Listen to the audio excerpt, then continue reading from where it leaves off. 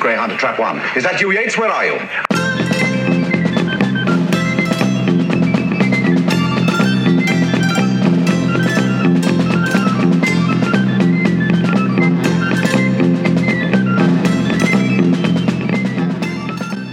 Welcome to Trap One. My name is Mark McManus. This week I'm delighted to welcome Chris McKeon to the podcast. Hi, Chris. Hello, Mark. Good to see you. You too.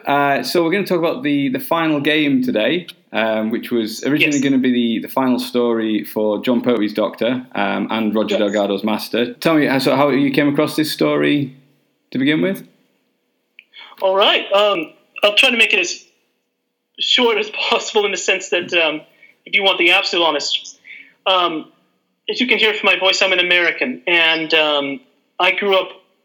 I'm still a young man, of course, but I grew up watching Doctor Who. I had on PBS. I'm from the PBS station was KCET. I'm from East LA, and so just the local broadcasting station in California watching Doctor Who. But I had the luxury. It was being broadcast after the series had ended, so I'm watching it some years after it ended. But I had the luxury of being able to see almost the entire run of the series. From really, I don't think they showed. I must have seen some of the Troughton episodes. But pretty much, let's just say the episodes that existed, the block that existed, certainly Pertwee to Sylvester McCoy, almost all at once, or at least week after week. Yeah. So I was able to see the Jon Pertwee era in mass, and growing up as a kid, and so I was of course aware of Roger Delgado's Master. So just try to put yourself in my mindset as a kid watching Roger Delgado's Master, just week after week, being able to see the whole era that would have played out in 5 years over a few months. And then after a certain point, Roger Delgado disappears. And I didn't think anything big of it after maybe, let's say, Frontier and Space Planet. I melded them as one because they're all the same story to a little kid's mind. Yeah. I mean, Green Death comes, no Master, and then Sarah Jane comes, no Master, no Master. I'm like, where is he? After by the time you get to like the Tom Baker era, I started to really wonder, he was around all the time, why is he gone? Then I watched The Deadly Assassin. And I think, the Master's here. I think, the Master's going to pull away his hood.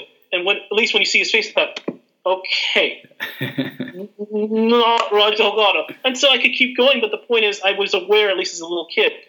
By that point, I was fairly aware of what regeneration was. I didn't necessarily connect with the Master, but I realized Roger Delgado is no longer around. By the time you got to the end of Tom Baker's era, when Anthony Ainley came along, let's just say that I saw him and I thought, is that Roger Delgado? And then they replayed some episode, they replayed the Daemons, and I was comparing my mind, Logopolis, Anthony Ainley, or at least that version of the Master, the Daemons, that version of Master, and my first thought was, is it the same man? He looks older in these earlier episodes. He should look older then. He should look younger. And then I eventually realized, different actor, and then eventually I realized Roger Delgado, to sum it all up, had been killed, sadly, on the 18th of June, 1973, for the viewers that might not know. And I will say this, that there are a lot of Doctor Who fans that might actually legitimately not know about Roger Delgado. They might know about the Master. They might know that I will say this right now because I know this is a phenomenon that's happening I know Doctor Who's on Twitch, right? Yeah. I noticed that a lot of fans that are watching the Doctor Who on Twitch, if they watch Patrick Troughton's last story, The War Games, and they see the character of the War Chief as played by Edward Brayshaw, a lot of fans are saying, that's the Master. Officially, no, he's not. But I'm one of the people like them that thinks he is. Yeah. So for me, I think the irony is I think the Master debuts in 1969 with Patrick Troughton's Doctor. Laying that aside, yes, I think the War Chief is the Master. I absolutely do. But laying that aside, a lot of fans might not be aware of the history of Roger Delgado, and that he's the first actor to officially, let's just say, to play the Master officially, whether or not you retroactively include Edward Brayshaw or not. Mm-hmm. Roger Delgado, in many places, it starts there in 1970. And as I started getting older and learned about the series, I just wanted to learn about the actors because I thought they're excellent people, they do good work. And then I learned, in certain ways, in certain things, almost the tragedy of Roger Delgado, not in his personal life, just the opposite. It seems like he was a very good man, very much a gentleman. And to explain that on a note, the tragedy in certain ways, not just his death, but that we have no personal footage of him as an actor, as a man. Yeah. Now, Doctor Who fans can see David Tennant talking in an interview, Peter Capaldi, I will say Capaldi, I think, as he pronounces it that way. Yeah. Matt Smith, etc., Jodie Whittaker, even though we haven't seen much except for the leaked footage. you can see these people. You can get a sense. You really don't know them necessarily. Some people have that luxury, but you can get to know them in a way. Mm-hmm. These earlier actors, even some of the later ones, like most of the Doctors, if they lived into the 80s or 90s, even as someone like Patrick Troughton, who died in 1987, you still get a sense of who they were. Mm-hmm. We don't have a sense of who William Hartnell was. Not just that he died in 1975, but he left public life mostly when he left Doctor Who in 1966. Not exactly, but still. We don't have a sense also of who Roger Delgado was. Because as an actor, he was acting in the 1940s and 50s and 60s when television in Britain was still coming out. Becoming still early on, relatively speaking. So he died when Doctor Who, when you compare it, was in its infancy. And he died before The Master could become quite mainstream. It was just really, even if fans thought about Edward Brayshaw, what they probably thought was Roger Delgado. And then he dies in 1973 in a car accident. So for listeners know, when Roger Delgado was filming Doctor Who, of course, and I'll get to the final game. Well, I'll tie it into the final game. Of course, everyone knows Roger Delgado is cast as the Master. And he films in every single story in the 8th original season block. And those are the 5 stories: Terror of the Autons, The Mind of Evil, Claws of Axis, Colony in Space, and The Daemons. And the producers tell a story, it's actually quite moving, of how at the end of The Daemons, they filmed at the city, was it Aldbourne, I think it was called? Yeah, the village, The actual, well, Roger Delgado at a point, the episodes, by the time they filmed The Daemons, probably, I think it would have been, let me do a little math, they filmed The Claws of Axis in January of 1970. They filmed Terror of the Autons in September 1970. By the time you get to 71, it's January, it's Claws of Axis. I think they started filming on the 4th of that month. So they would have been filming The Daemons around March, April, probably, of 1971. So Delgado had been filming for 6 or 7 months, and his episodes had been airing for about 6 months by the time The Daemons aired. Now, the story goes that since they were filming on location totally, fairly rare, mostly be studio recording such, but The Daemons was almost completely on location. So they involved the townspeople, and the townspeople are instructed by the crew, we want you to boo this man. When the Master's captured, you've seen The Daemons episode 5 at the end, he's captured by UNIT, and they have him trapped, and they want them to boo him. This will be the emotional part, is that when he leaves, when they film the scene that he's captured, when they film the scene and he's captured, and the crew instructs the townspeople to boo him, they cheered. They cheered because he left a good impression on the people. And I'm being very emotional, I know. But I'm being emotional because those stories matter. If all you have left of a person is how good he was to others. Absolutely. That people that are involved and told, hey, all you have to, this is a fantasy story, boo this man. He's the ultimate villain. But they see past that and see the actor. And by all reports, he was very kind and a gentleman. And so they cheered. Now, eventually, of course, they booed because they filmed. But I'm going to try to compose myself now because all you have is my voice. But the story that's also moving is the one bit of actual footage that we have of Roger Delgado as a man is from the Claws of Axis, an outtake, the one outtake that we have of that man. And it's the scene, if you've seen the story, where he escapes. And I think we call them trucks, but I think you call them lorries. Yeah. Where the Master's escaped from the Axel ship, and he's running, and he gets on a bridge, and he jumps onto the back of the lorry, and he climbs over the top of the I don't know what you call it, the cabin or carriage, whatever. Yeah. And he climbs on the side of the car, and he looked, and you can see the shot. It's a very complex shot. That he's looking through a side view mirror, and the driver looks into the mirror. Probably his left side, because I'm thinking, okay, we drive on the right side of the road, we drive on the passenger side, but so think of it opposite, switch it like a mirror, actually. And you can see the Master in the rear view mirror, the side view mirror, and the Master saying, you will obey me. In the outtake, Delgado, something happens and he blocks the shot. The moving thing is, or at least the very telling thing is, that he doesn't say, oh, I'm sorry, or whatever, and he's in the possibly the most sincere and kindest way possible. But not in a weak way, but in a very kind way. He says, "I'm terribly sorry I blocked your shot. I apologize. Please, if I've delayed your filming, I'm terribly sorry." You get the sense that this was a good man. Yeah. More than a good man, but a kind man. Yeah. And so a man was lost. And so just to fast forward, Roger Delgado, well, he filmed those scenes in the season 8. Rightfully so, perhaps, to give people a chance to get to know the master by absence makes the heart grow fonder, maybe. Who knows? The producers of the 9th season only brought him back for 2 stories, The Sea Devils and The Time Monster. And then by the time, I don't know the timeline background, but by the time you get to season 10, Roger Delgado was perhaps saying, maybe before or after he films the 1 story of the 5 of that blog, Frontier in Space, he informs the producers that because he's being featured so frequently, that he's having, as he said, as Barry Letts describes it in an interview some years ago, that he was having trouble making mortgage payments, house payments. In other words, probably he was having trouble bringing work to his family because people thought, oh, he's the master, he's a regular on Doctor Who, so he's unavailable. And so he asked to be removed to end his involvement with the series. And Barry Letts said that, do you want to be quietly removed, which is sadly what happened, or do you want a grand final story? Yeah. And Roger Delgado said, let's go out in a blaze of glory.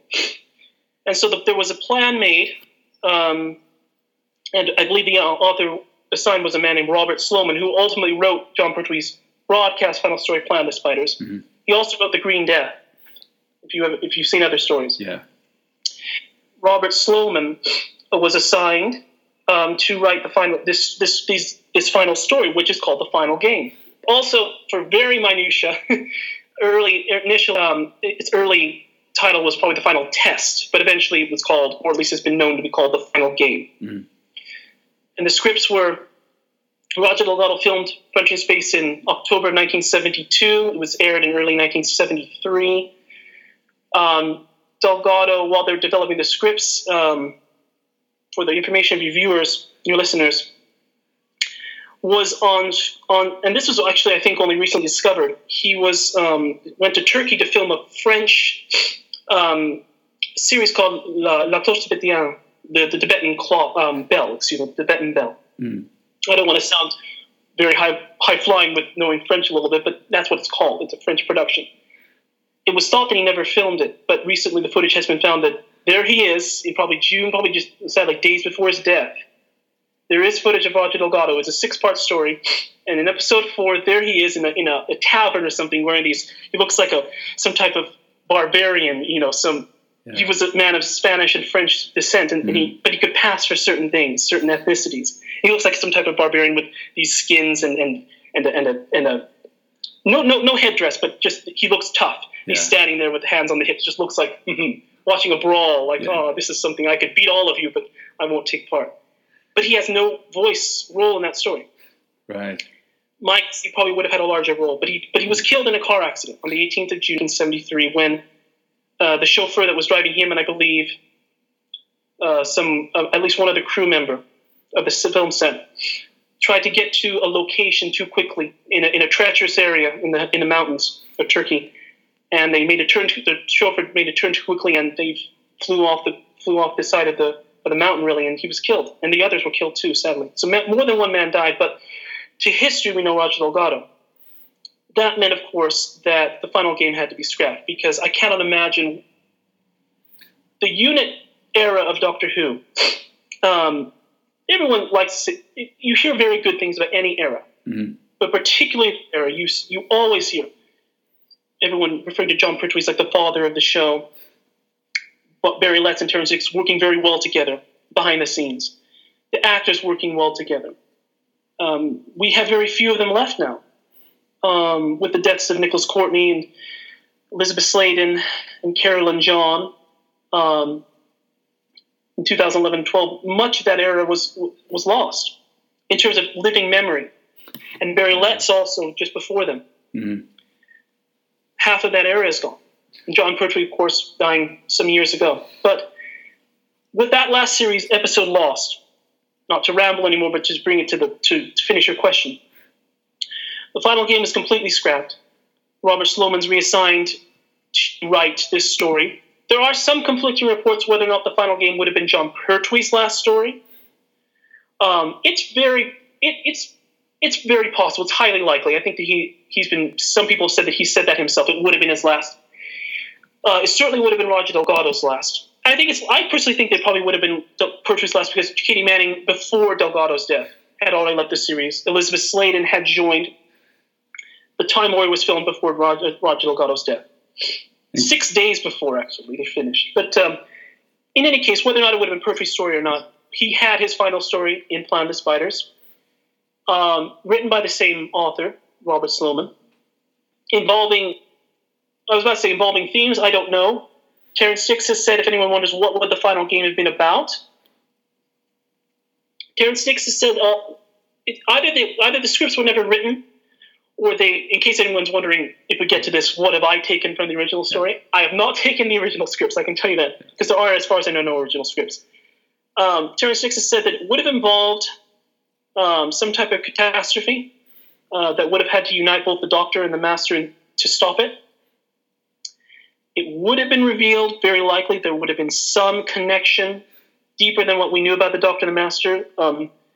If you watch the old Pertwee episodes, they pretty much just say, "Oh, we were at school." You might say that we were at school together. The terms are said in a way that it's who knows what. So it would have involved some catastrophe. Probably would have involved some revelation of who the Doctor and the Master were to each other. Were they brothers? Were they? It's been pushed the idea that they might have been the same person. Who knows what that exactly means?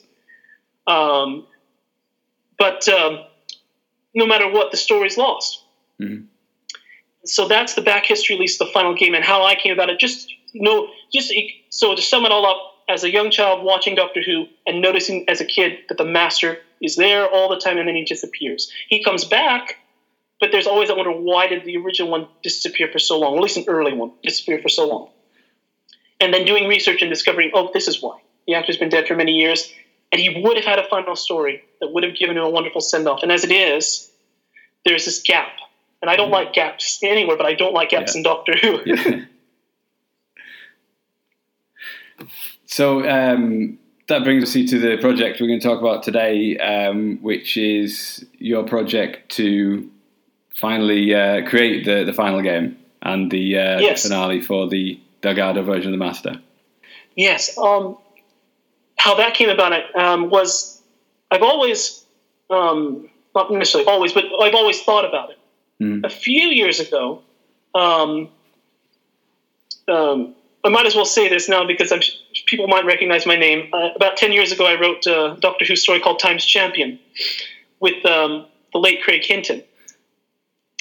And that was a lot of fun. Well, while I was writing that, I thought to myself, as I was coming up with ideas for that and writing it, I guess I might as well share this as a neat little thing. I've never told anybody this, or at least not too many, is that Craig, I didn't know much about the series at the time. So if anyone wonders about leaks, don't worry, I wasn't hearing much. But my friend Craig Hinton was aware of some things about the Doctor television series when it was first coming back.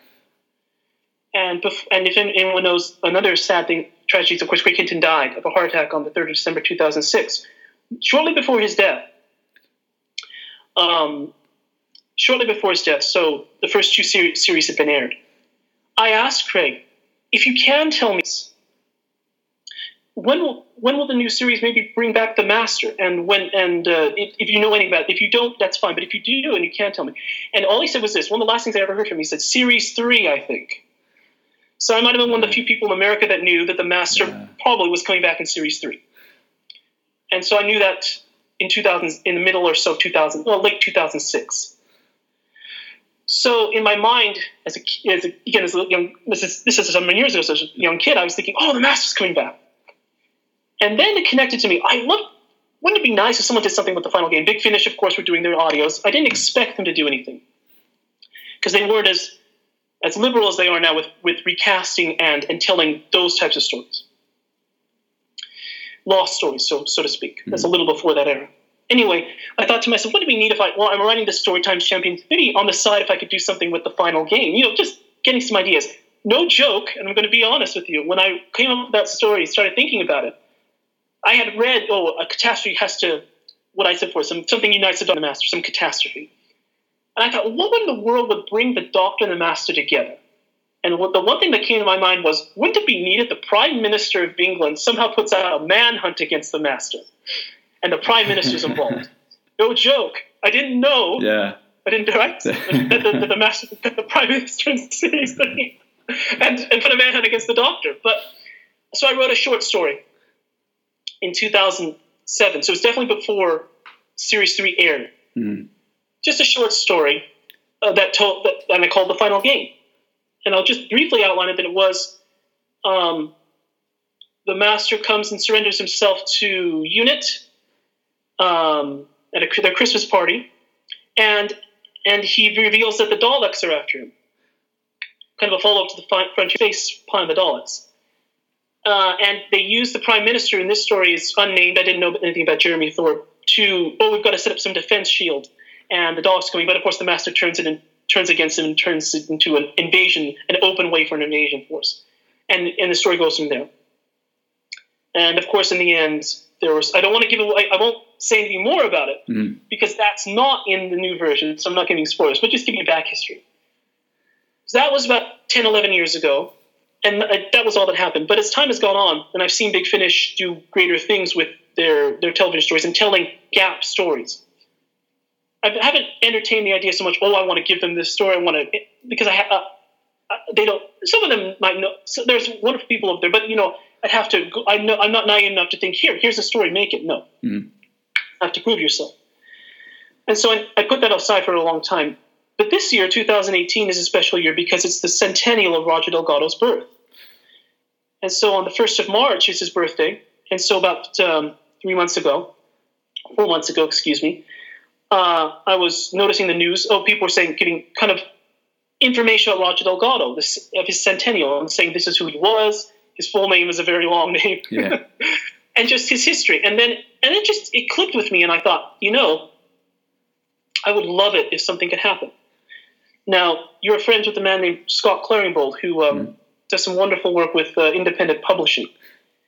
And I had been recruited last year by another wonderful Doctor Who author named Ian McLaughlin, who Doctor Who Big Finish fans will know is the creator of the character Aramem, the Fifth Doctor companion, from the audio The Eye of the Scorpion. Yeah. Ian and I have become friends, another Scotsman. And he just simply said to me, Chris, I know you like The Master. There's this charity anthology called Masterpieces. Would you like to be involved in that? Or at least you get in contact. I said, sure. And so I got in contact through the Facebook page of that charity anthology. I have become good friends with the originator of that, Scott Claringbold, your friend and mine. And I pitched a story, just giving full details, called Bandages, which will be in that anthology, which is The War Chief is the Master story. I'm just going to say it and plug it. But I hope that I did well with that. But anyway, in our conversations, we started talking about just the characters. And Scott was very appreciative of me, and I was appreciative of him, of our work together. And he, through his encouragement, not the final game so much, but his encouragement, saying, you do well with writing, I hope you can do more. And that, combined with Roger Delgado's centennial, inspired me to post on Facebook through that anthology. Just a casting call in the sense of, hey, I'm thinking of doing this story. And for a while, there was nothing. That was back in March, April. There was nothing.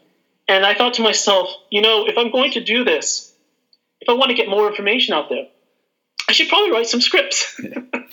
I should probably actually write the story. I had an outline. A couple of years ago, I just thought of pitching maybe a story, a novel version or a longer version of The Final Game to a Canadian Doctor Who online fan fiction site called the Doctor Who Project, one of the longest lasting ongoing fan fiction sites on the internet. It's very wonderful stuff based on the idea of what if the series had not ended in 1989, 1990, and they have their own versions of 8 Doctors onwards. That didn't go anywhere, but because I think they had other, they were very, very kind people, but they didn't have a slot for it at the time. But based on that outline, I just started writing these scripts. About, probably now about 3 or so weeks ago, a man named Tony J. Flyer involved with something called the Missy Adventures, their own fan-made audio adventures, he picked up my post and he said, hey, this guy wants to do something. This sounds very interesting. Is anyone interested? And then it has just exploded. It has just caught on fire. I don't want to make it sound like, hundreds of people involved, but it's not like, one. Now I have several dozen people said, I want to take part. Because I think it's in the public consciousness now that this is the right time. It's 100 years since Delgado's birth. It's 45 years since his death. Mm. And Stories of the Master, we're nearly 50 years into officially a couple of years, I think, next year, but in any case, we're about almost 50 years since the Master was created. And so I think this is the right time. They call it zeitgeist or whatever, but serendipity maybe, that people are aware of who Roger Delgado is. They're aware of who the Master is, and they are now aware that there's a missing story that would have ended the Master's time. It can no longer do that. I wouldn't want to do that. Mm-hmm. So you have to modify it, but there's a story that can link the 1970s version of the Master to everything else and start to explain what. I won't say whether or not it explains why he ends up with the deadly assassin, but it will maybe start to at least point in that direction. Mm-hmm. But at least there's. I feel that there's a story to be told in that way. There's a story to tell that was never told for good reason, but now the series, the way that it has reached the fans, the way that it can be expressed, has matured to the point that I think you can tell that story, that you should. And so that's how this project has got started, at least. Okay, so how far along the process are you at the moment in terms of writing, casting, that kind of thing? We'll start with writing. Very far along with the writing. It's an unorthodox number for a Pertwee story, but it's 7 episodes. Okay. When I wrote my script, it just became 7 episodes. This is useless information, but when I was writing my outline, I thought to be cute, but also to keep myself at a pace, 1 page per episode. When I wrote my outline, and then I thought it'll be 6 parts. As I got towards episode 5, or the 5th page, let's say the 6th page, I realized there was more story to tell that I could not fit in the page. I thought, okay, let's split it off and make 7 episodes, and then it worked. So it's a 7-episode story. 6 scripts have been written. When this caught fire, when people got attention, I had written 5 scripts, and I was halfway through the 6th. The 6th has been completed since then. So I've written 6 scripts. They're full-length scripts, so between 30 and 40 pages in a script editing format. So I'm using Trelby, so it's an actual script with. And I tried to write in a way that's an audio, but 6 scripts. So no, not too many descriptive, or like, hey, look at that thing over there, and then can you see it? Stuff like that. No, but 7th script is there is an open file on my computer with the kind of the reprise, a couple lines from episode 6 with the cliffhanger. So I'm about 85% done.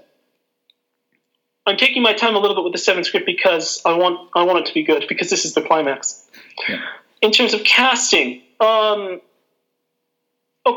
terms of casting, I don't know how to describe that, but there are about a dozen male cast roles, and there are half a dozen female cast roles.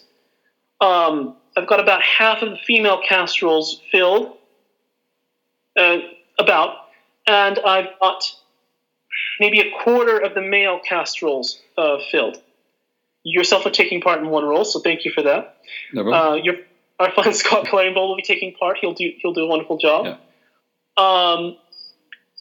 And we are still casting. So I'd say we're about a third of the way through the casting. Maybe there are several people that are auditioning and we're narrowing. So maybe a third of the way locked, halfway with people have ideas of where they'll be. And so the writing is nearly complete, and I have a good editor, Tony J. Flyer, who's editing the stories. So I'm not biased in that sense. But the writing is quite far along. The casting is moving along fairly well, I think. Everyone's busy. This is a fan production involved with people that are amateurs, maybe semi-professionals, or actual actors. But there's a range, and so I'm not a taskmaster in the sense of. I mean, right now I've gone back to school. I'm studying computer science at school, so I'm busy, and everyone's busy. I'm working and going to school.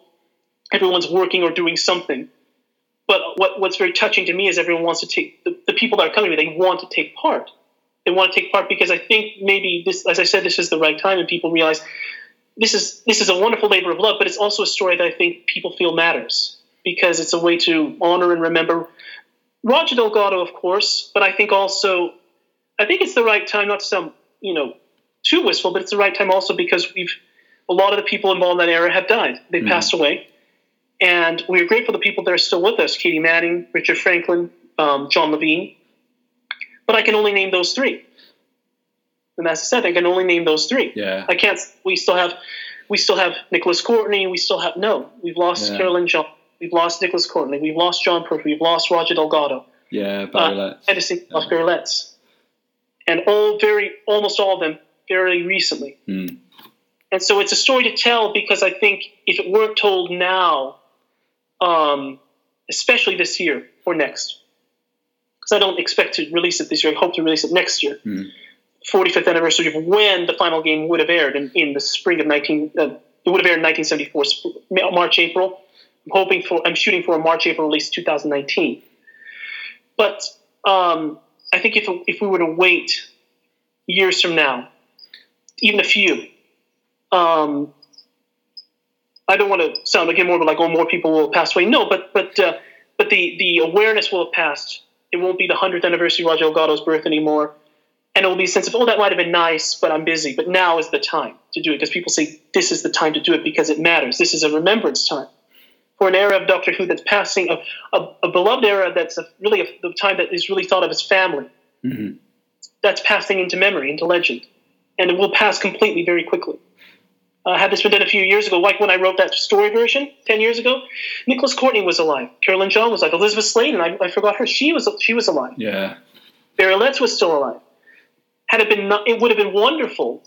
It still might not have been the right time, but it would have been wonderful to have them involved. That sounds like I'm being vain, but say somehow the energy had been there. It would have been lovely to have them involved. We can't have them involved anymore.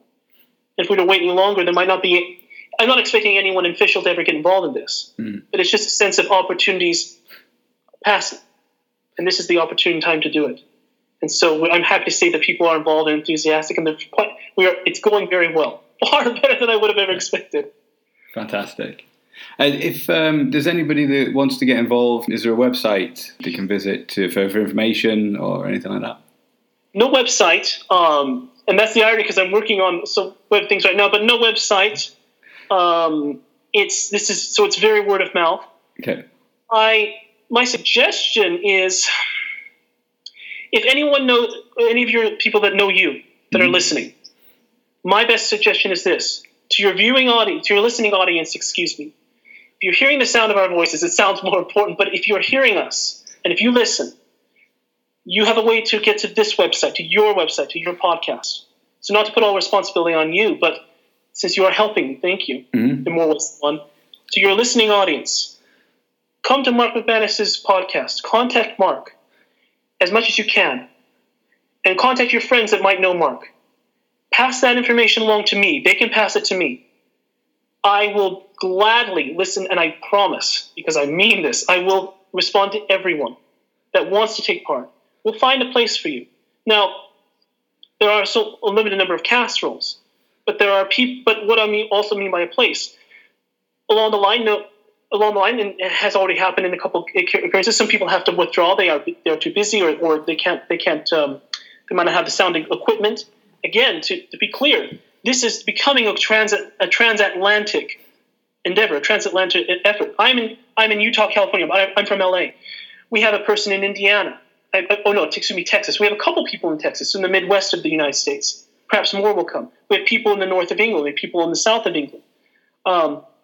We have people in different continents right now that are united in their enjoyment of Doctor Who, and they want to help Roger Delgado, his memory, to honor his memory. The point is, we're all over. This is not an organized operation. Since we have because some people have said to me, "Are we going? When do you want to meet for recording?" Yeah. I probably can't. Yeah. I can't reach. Well, because I live in this. They say because I live in Oxford. Where do you live? Well, I live in Provo, Utah. We could do a Skype thing. But the point is, this is a very. If any of you are in computers, I'll use this term. If this is a database, this is not a SQL database. This is a blockchain. Yeah. This is a blockchain. This is decentralized. But it is not disorganized. It is decentralized and it is focused. So wherever you are, and if you're hearing this, come involved and filter through Mark McManus and anyone else that you might know, and to come to me. I am on Facebook. I'm responding through Facebook. But you know what? I'm going to do this. Because I think that people might not know. I'm going to make it easy. I'm going to share my email address. Because I think that because I trust people, I don't think they will abuse this. It's going to sound funny. It is comesthefuture@yahoo.com. All lowercase letters, COMESTHEFUTURE But still, of course, if you missed that, come to Mark McManus if you feel more comfortable doing that. If you don't want to flood my emails, I won't care, but even so. I'll put a link to that in the show notes as well. I'm on Twitter @trap1_. My DMs are open, so anyone can send a message there as well. I say I'll pass anything on to you. Thank you. And again, in the sense of how decentralized this is, if you have a phone, just set at least. Now, I don't want to make it sound like, anything goes, because I want this to be as best quality as possible. But to start, talk about sound quality, since this is an audio. To start, if you worry about the quality of your auditions, the sound quality, it's all right. If you have a phone, record on your phone. If you have a good microphone, record on your microphone. Whatever it is, at this stage, I will take and listen to whatever you have. And then we go from there. We are resourceful people now. We can find other resources. We can find other improved means to capture the quality of our voice. All the Big Finish audios are at their core when they start. If you think your Big Finish is a standard, and they are a wonderful standard. And I'm not trying to take any business away, so I might as well say this right now. And you can, if this is a question that you have later, we should reiterate it. This is non-profit. This is fully fan. There is no profit being made from this. I am disclaiming all copyright. I do not own Doctor Who. But I ascribe to what Peter Capaldi said once when he was announced as the 12th Doctor. All of us made Doctor Who belongs to all of us. All of us made Doctor Who. That moved me up pretty much to tears when he said that, because in 2013, because it showed something. It wouldn't exist without us now. And it won't exist without us in the future. And stories like this, I feel, bring people together not just in Doctor Who, but in things that they want to do, to hit a wall. When I wrote Times Champion, there were a lot of walls. It would have been impossible to have given up. I didn't give up. Craig Hinton didn't give up. And I know for a fact that it in a small way, in terms of the stress because of his health, that it not necessarily contributed to his death, but it was a stress on him. I won't say, he killed him. No, of course not. I don't want to be melodramatic. But he poured himself out at the end of his life. Mm-hmm. When you hit a wall, you break through it. The walls here are great. Roger Delgado is dead. Nicholas Corney is dead. John Pertwee is dead. How can we do this without them? We can do it because we are honoring their memory. And then no one will do it otherwise. So these small walls, if you feel I don't sound good enough, I am an American, you can fake a British accent. And it won't be fake, it'll be honest. Because anyone can sound like anything. Yeah. And I will find a place for you. And in terms of voices, we will have limited voices, but we need sound editors. We need musicians. I definitely would like music on this. I want this to be a full cast audio. We need just anyone to make it sound good. Like I said, getting back to it, Big Finish are standard, but when they start an audio, all it is really, this is Nick Briggs who said it, or at least his team, is that it is simply at the start a clean recording of someone's voice, their best performance and a clean recording, and then the editors and the designers go from there. And all it is just you speaking to a microphone, do your best. And so, of course, I'm looking for people that sound like the original actors and such, and maybe you can explain that more, but do your best. But to start, don't be afraid to do your quote, what you think is your worst. I will accept it. I will listen to it, and we'll hone it from there. Brilliant. Yeah, it's going to be a great project to be involved in. I'm really looking forward to it. Mm-hmm. I'll be faking a southern accent for my part. It's going to be. I will say this. No spoilers, but assuming that what I write is good, I feel that for you, Mark, on a personal, I think you will enjoy the character because he's not static. He has wonderful things happen to him, and he does wonderful things. So you're going to enjoy this. Brilliant. Oh yes. So just to go back to what you mentioned right at the beginning about watching Doctor Who on PBS when you were a kid. Yes. Do you remember the first story that you saw? I'm always quite interested in the story that kind of first grabbed somebody and made them a fan.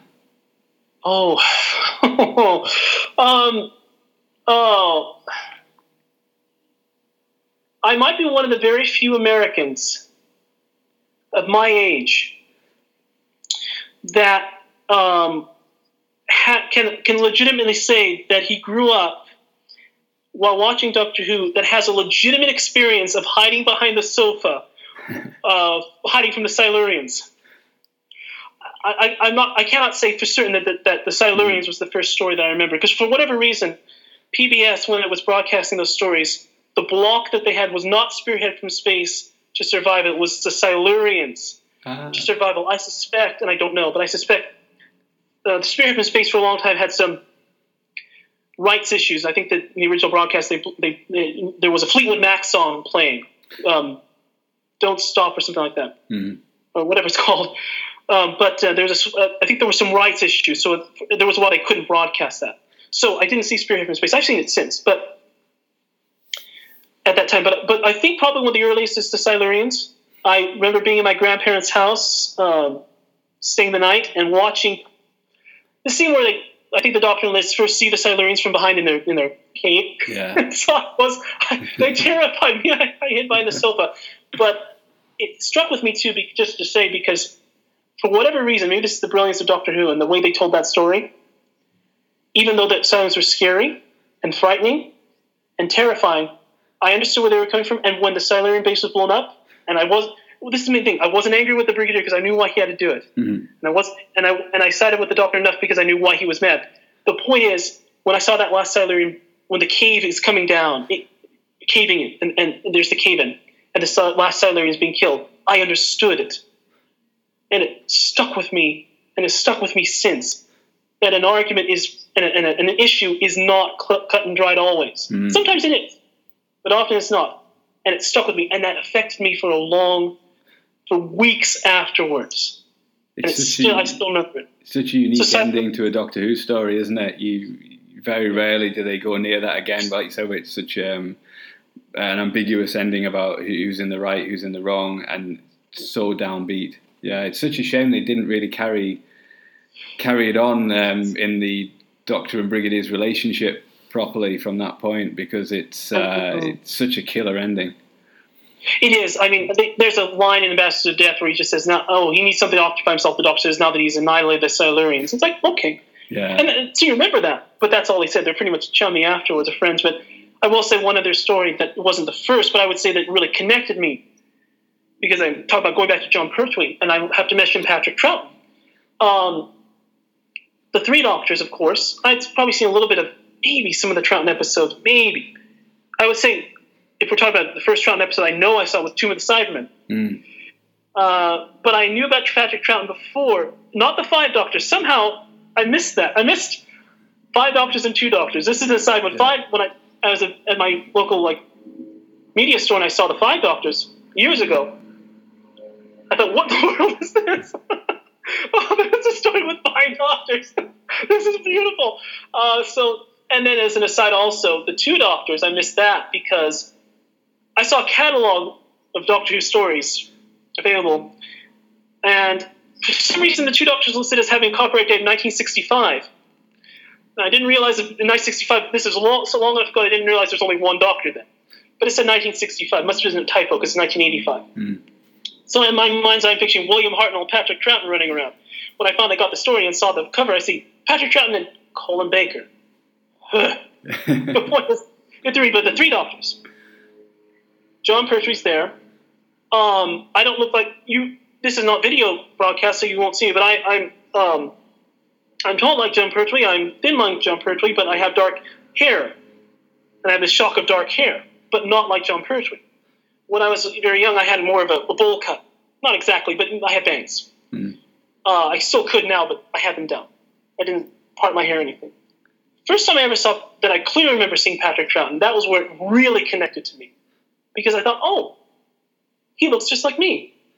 And I was a little boy, and that was really very touching, and the way he acted, of course. So that I will mention that one as a connection. And if I have to mention anything else, I can mention it. The real connection would be Planet of Spiders going to Robot. The first time that I knew that there were multiple Doctors, but I didn't understand what it was that was making them multiple. Planet of Spiders explained that very well. Yeah. But I would also say, on that note, it would be also Logopolis, just because that one, the way that they really explained it well, they realized this is death and rebirth. something wonderful. So yeah, those are some of the stories that very much affected me. Yes. Yeah. I was watching Planet of the Spiders again recently. It occurs to me at the time. I wonder if because I was too young to have seen it when it went out, whether I would have thought that Campo would have become a regular character at that point. Because it is strange to bring in this significant figure from the Doctor's childhood and to establish that he's living not only on the same planet but fairly near where the Doctor's been based on UNIT, only to have him disappear again forever. It seems like an odd thing. I wonder at the time if viewers thought, oh, he's going to be a new, maybe regular character, something of a mentor for the new Doctor or a friend he could call on now and again. I think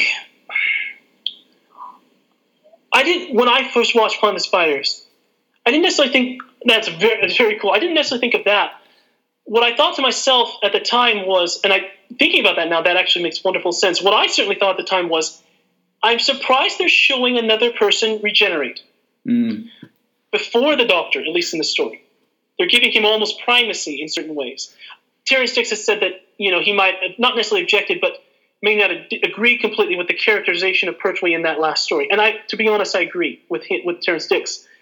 I feel the Doctor has no flaws.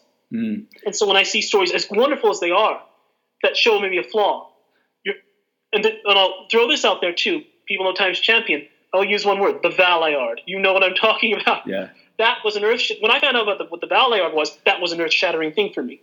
So I was compelled to try to explain him. On a side note, I will say this. For anyone that remembers that story, I don't know how and when this will ever happen, but I am in the process of rewriting that to update in a way. And if you want to talk about that, we can. But I am in the process of rewriting Times Champion. Sum up why, just as an aside, I'll get back to Planet of the Spiders, why, even when I wrote Times Champion, I felt that it was wonderful, but the story itself was harkening back to an era of Doctor Who that, in a way, was now out of date, the 1990s. The Time Lord gods and things like that. The whole idea that Time Lords were, if there's a scale, humans to, let's say, the Guardians or something, the Time Lords are somewhere in the middle. Mm-hmm. I never liked that. Why? Because Guardians, as neat as they are in Doctor Who, are almost come out of nowhere. What are they? I'm going to say it right here, so if people ever want to know. I personally think they're all Time Lords. Early Time Lords from Rassilon's era, his original High Council. That will go in the book, so you heard it here first. Okay. But the whole idea is just bringing all in the cosmology into one thing. But I'll tie that back at cosmology, tying in things back to Planet of Spiders. But again, Time Champion, updating it too, because when I was writing it, the series was coming back, and I was comparing that to what the book Sarah's in the 90s, all wonderful, all valid, but not quite matching in tone. And I felt like I was writing for a tone that I wanted to honor, but wasn't quite, perhaps, not irrelevant, but not quite current anymore in Doctor Who. It felt more like this is Time Lord, this is the Doctor Time Lord, everything else, all these other things you'll never see again. So there will be an update. We'll see when that happens. It's been a little time ago. But anyway, cosmology merging Doctor Who. You give primacy to Campo in Planet of Spiders. And since that's the replacement, it's good to talk about it. The replacement with the final game. It almost feels, I will say this. First, on your point of why they never brought him back, I wish they had. There were a lot of wonderful things in Doctor Who. It's almost like Doctor Who self-sabotages the continuity. It's not its own continuity. It's the holistic continuity in the sense of everything they could do, because they might throw out these wonderful ideas and they disappear. Mm-hmm. I know that if you look at the back history of a lot of stories, even as late as the Colin Baker era, when they brought in the character of Asmael in the Twin Dilemma, I think the original intention was someone who was writing it had watched The Time Monster and said, "Oh, the Doctor had a mentor. Let's bring him along." And they were writing it, and then someone said, I don't know, maybe it was Ian Levine or one of the people involved said, "Wait a minute, we already have that character." And so, if you notice, the whole idea of the Doctor having a tutor gets kind of split between Barusa, Campo, and just if anyone in case wonders, let's just say it's Barusa, Campo, and Asmael.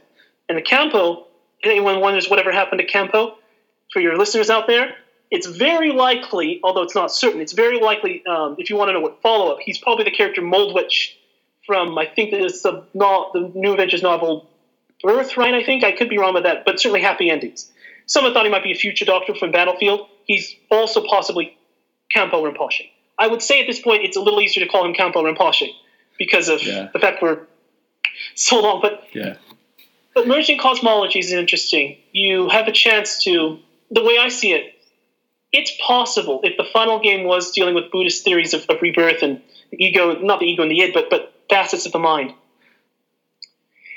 Certainly, I think some elements of that translate to the Clan of Spiders. Maybe in some small way, Robert Solomon was channeling that in the context of the character relationship between the Doctor and Khenpo Rinpoche. Not in the same way as the Doctor and the Master would have been. But there's a minus to that, which is what I cut myself off, is that I never like it when you have stories that kind of give, not so much the Doctor flaws, maybe conflict and things, but a fundamental flaw. Because as Terrence Dicks himself said in an interview, I don't want to put words in his mouth, he did this in a video interview. Yeah. John Pertwee wasn't a greedy man. The Third Doctor is not a greedy man. So to say that, and the Doctor isn't greedy, he wants knowledge. But greed is something dark, and it's like this lust, harming other people. He gets the blue crystal from Metabolus 3, which may or may not be involved in the final game, I'll just say that. He gets the blue crystal without putting anyone else in danger. He goes on his own. I don't see that as greed. I see that as a quest for knowledge and an honest curiosity. The Master said curiosity is the Doctor's weakness. He didn't say greed. Mm-hmm. Never say greed is the Doctor's weakness. And I'm going to take that as an honest thing. Maybe curiosity is. Vanity is the Master's weakness. I still use that. But the point is, I don't think the Doctor is greedy. So it's interesting. So it's not a critique. It's just interesting. I just play it off as saying that that's what Khenpo Rinpoche thinks, that he's greedy. But the Doctor's not, and the Doctor's being very polite when he says he's saying it's my greed, Sarahji. I'm not going to pretend to do Pertwee's voice. Yeah. But maybe it shows to a certain extent that type of contrast between characters, being almost the same person, maybe really would have worked best as the Doctor and the Master. Because if you have a hero like the Doctor that I think is incorruptible, you need a villain like the Master that, in my opinion, is irredeemable. That's why, to be very honest, I'm not sure what I thought about what happened with Missy, but yeah. That's why that's why I'm glad they brought back John Sim. Yeah, that was a good counterbalance, wasn't it? It was wonderful. I was watching, and this is probably something good to point people towards if they haven't seen it as well. There's a documentary on the Planet of the Spiders DVD called The Final Curtain, which covers the final game and some of the plans that they had. Yes. Was quite nice. It's an old interview with John Pertwee on there, where he says that Roger Delgado always thought that the Master was the Doctor's brother. He said, because they said they were talking about how come they never actually finish each other off or kill each other, and apparently Roger Delgado had said to John Pertwee, well, of course not, we're brothers. And that was his kind of justification, or his thinking in playing the character, was that it was this sibling rivalry and that they could never really kill each other. So that was quite a nice little thing. I think so too. I mean, it's lesser known, but William Hartnell, you can't necessarily credit him with creating the Master. Of course, no, I'm not saying this when I'm about to say this, but it's lesser known in the minutiae of back history Doctor Who that William Hartnell had an idea for featuring a story, maybe even a series, but a story at the least, with the Doctor's son, and that he was a villain. And William Hartnell wanted to play him too, didn't he? The son of Doctor Who. He wanted to play both parts, yeah. He would have played both parts, himself as a father and as a son. But, certainly, it gets into almost Christian ideas here, certainly. But, a father and a son being images of one another and the perpetuation. But the contrast, you can't. When they're in harmony, it's wonderful. When they're in contrast, it's tragedy. And so the idea of maybe Hartnell playing himself and as Doctor and Son is a very interesting, let's just say, proto-Master idea. But when you come to the Doctor and the Master, certainly you can say, not including the word, well, I will always include the word chief, but that is a part of, even though I think Troughton and Brayshaw, I will say this, I'll always plug it, the way they interact. You can never convince me that Brayshaw is not the Master, the way that they interact. No, watch and I think most people that are watching, a whole new generation of Doctor fans are coming up saying, hey, that's the Master. Yeah. and I think that's wonderful. But certainly Pertwee and Delgado, I think, probably thought they were brothers. John Nathan Turner, we know from Planet of Fire that there was a line written, and the line was probably, I don't know if it was written, but it was certainly put into involved in it. And the director of that story asked, when Anthony Ainley's version is being burnt alive. The intention at the time, I think, that was the death of the Master. Yeah. And it was never filmed. How can you? I can't remember the line exactly. He says, how can you do this to your own? And then I think, according to the director, I think Fiona Walker, she asked John Nathan Turner, what was he about to say? And he would have said, brothers. Mm-hmm. So that and even in the Tennant era, although Because everyone these days feels that the brother of the Doctor is the character Irving Braxiatel. And I think that's fine, but I'm going to be being honest. If they were to say it, if they were to establish if they were to never say anything about family relationships, I would reserve the Doctor and Master as brothers. If they were to establish the Doctor and Irving and Braxiatel as brothers, then I would definitely say, okay, wonderful, but reserve an even closer relationship to the Doctor and the Master. Right now, I would say if they're brothers, that's wonderful. If you establish another brother, now you can have more than one brother, but I think that in Doctor Who things are simple. There's 1-to-1. Yeah. If you were to establish a fraternal relationship, you would have to then, in my opinion, elevate the Doctor-Master relationship to something else. Paternal at least. Or you have three really possibilities. Are they brothers? Are they father and son? Are they the same person? If there were no... The death of Roger Delgado did a very interesting thing, which is that it made the Master, in my opinion, immortal. Had the final game been done as it originally was, I think it's very likely, although I have a nice friend, a Canadian friend named Brett Gabbett. So if you ever hear this, Brett, I'm shouting out to you. You're one of my best friends. I love you. I'm actually the internet. I've never met him personally, but I've known him for years. I think he's wonderful. He's always had an interesting theory that even if the final game had aired, that Philip Hinchcliffe and Robert Holmes would have still brought the Master back. Maybe as Roger Delgado, maybe not. But they still would have brought him back. By virtue of the fact that they did. They didn't have to, in the end they did. But no matter what, it is a historical fact that Roger Delgado died. His death, we'll look at even the novelization of, it's called The Doctor and the Space War, but the target novelization of the Frontier in Space story. It's written with hindsight. It's released in I don't know when it was written, but it was copyrighted in 1976. So I don't know whether or not Terrence Dicks wrote that knowing about the Deadly Assassin. Likely he did, or just maybe aware, or fans would have had both available at that time as much as possible. But if you read the Space War novelization, it gives a closure in a weird way of the Doctor-Master relationship, which is simply not the Master trying, but shooting the Doctor in the head, and the Doctor's unconscious. It's more like the Doctor has the gun. Same setup, Ogrons go crazy, Master loses his gun, the Doctor picks it up.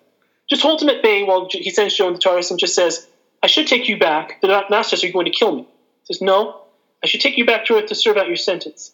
But I've got to deal with the Daleks. And then the Master says, perhaps we'll meet again. Perhaps we shall. And then the Master's final words for Delgado are, as he's rolling up his scrolls and star charts, says, well, there's always tomorrow. The point is just giving closure. But in the reach of hindsight, but when it comes to the Master, had the final game been done then, that would have, no matter what, by definition, would have been the end of the Master. The intention was to kill him off. And so I agree with my friend Brett Gabbett that it's likely that the producers would have at least considered to bring him back. I think they probably would have, but they might not. Might not have. They may have said there might be several Doctors, because of course at that point there were 3 and then eventually 4, but only one. Whether or not you include Brace or not, there's only one Roger Delgado. Delgado's death has done the Master and Doctor a great service in one way, and his legacy has been able to immortalize the Master, because you get Peter Pratt in 1976, Geoffrey Beevers briefly in 1980, and then Anthony Ainley. I can't find any more on YouTube, but you watch. There was a 1981 very poor quality video of a convention, which likely was probably Anthony Ainley's first physical appearance, public appearance in Doctor Who convention circuits. And the reception of Ainley is overwhelming because, of course, and he might not. It's 1981. I'm not even sure if the episodes had aired. They probably had, but they're certainly within only a few months.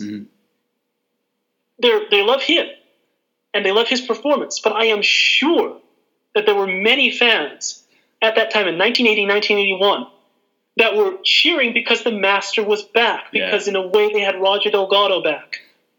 It's not Roger Delgado.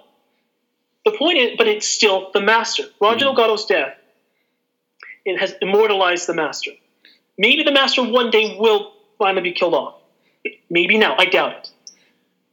But, and I hope this never happens. When all things end, so one day Doctor Who probably, at least in its current form, will end one day, and hopefully we revive it. So things end. And I hope that if it ends, that this time, because we have 13 Doctors now, whatever you think about whatever has happened in more recent series, there's still a 13 Doctors. Most people still think of 13 Doctors, I personally feel. I hope the series never ends. But if it does, I would end it now. I would give Jodie Whittaker time, then I would end it now. And I would give the Master a good ending. But, tying it all back to the final game. In its current form now, I have to fit it into continuity. And if the final, let's just say this, the final game, if the Master had not been immortalized, but I still, all things being equal, nothing else with the Master, but I say I'm as enthusiastic as I am, personally, and you all are, about Doctor Who, and I find out there would have been one more story with the Master, I would be even probably more interested to make that done. Because the Master would have ended, all things equal, Delgado dies on the 18th of June, 1973. And then, in a way, the Master would have been probably more of a really wonderful villain that's more of a footnote. Mm-hmm. But a wonderful footnote. Watch The Time Monster. Watch Delgado's performance in episode 5 of The Time Monster, anywhere else. It's ironic because people might consider that, amongst fans, the jokiest or the hokiest Master.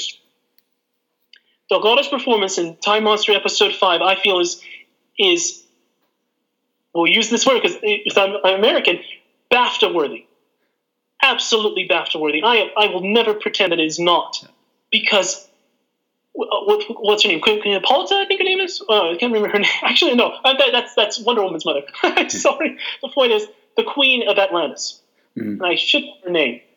I forgot it. But the point is... Is it Thelyra or something like that? Thelyra, yes, I think you're right. Yeah. We can look it up. I'll look it up. Because I have a phone with me. It's Ingrid Pitt's character, isn't it?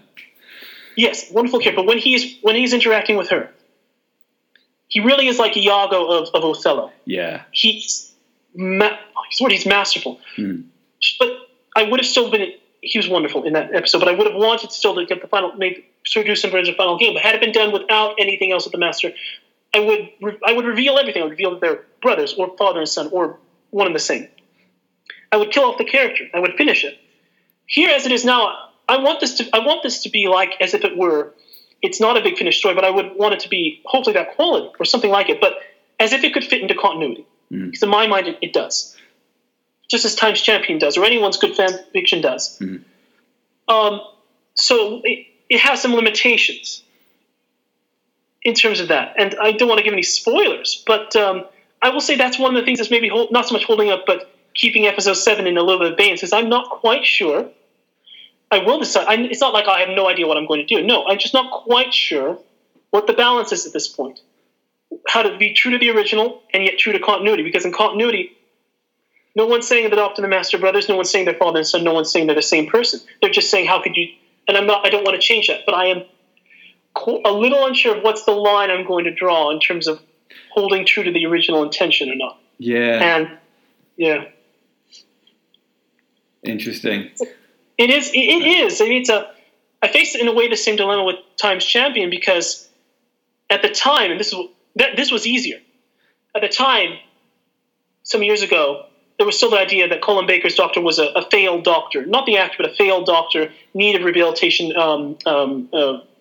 restoration. Mm-hmm. Restoration, perhaps. I've never believed that his Doctor needed rehabilitation. I've always considered his Doctor to be excellent. Yeah. And the whole idea that the 7th Doctor killed the 6th, that he was failed, a weak link, whatever, that was easy. I thought maybe that was the original intention of the 90s novels, or at least that was a hint. Mm-hmm. No offense against any of the authors. It was an idea. It was never outright stated, and it was often metaphor. Very well done. But I think that was only metaphor. People started to take it as, readers, this is what the 6th Doctor is. I made it clear, I want to keep an original intention, but I don't want the 7th Doctor killing off the 6th. But that was easy. Here it's not as easy, because both ways are pretty equally valid. Original intention or removal for the sake of later continuity. It's a little tough. Not sure what to do there. Cool. It's worth it. I absolutely can't wait to read the scripts and hear the finished story. Thank you. So thank you very much for joining me today, Chris. It's been a pleasure speaking to you. Really excited for this project, and I can't wait for people to hear it. Thank you so much, Mark. It's been a pleasure speaking with you and meeting you. And you're very kind, and I hope that your listening audience continues to listen to you and to grow for a long time. Thank you very much. I will put links in the show notes to all the contact details. Thank you so much. Thanks very much. Thanks for listening at home. Please join me next time. Goodbye.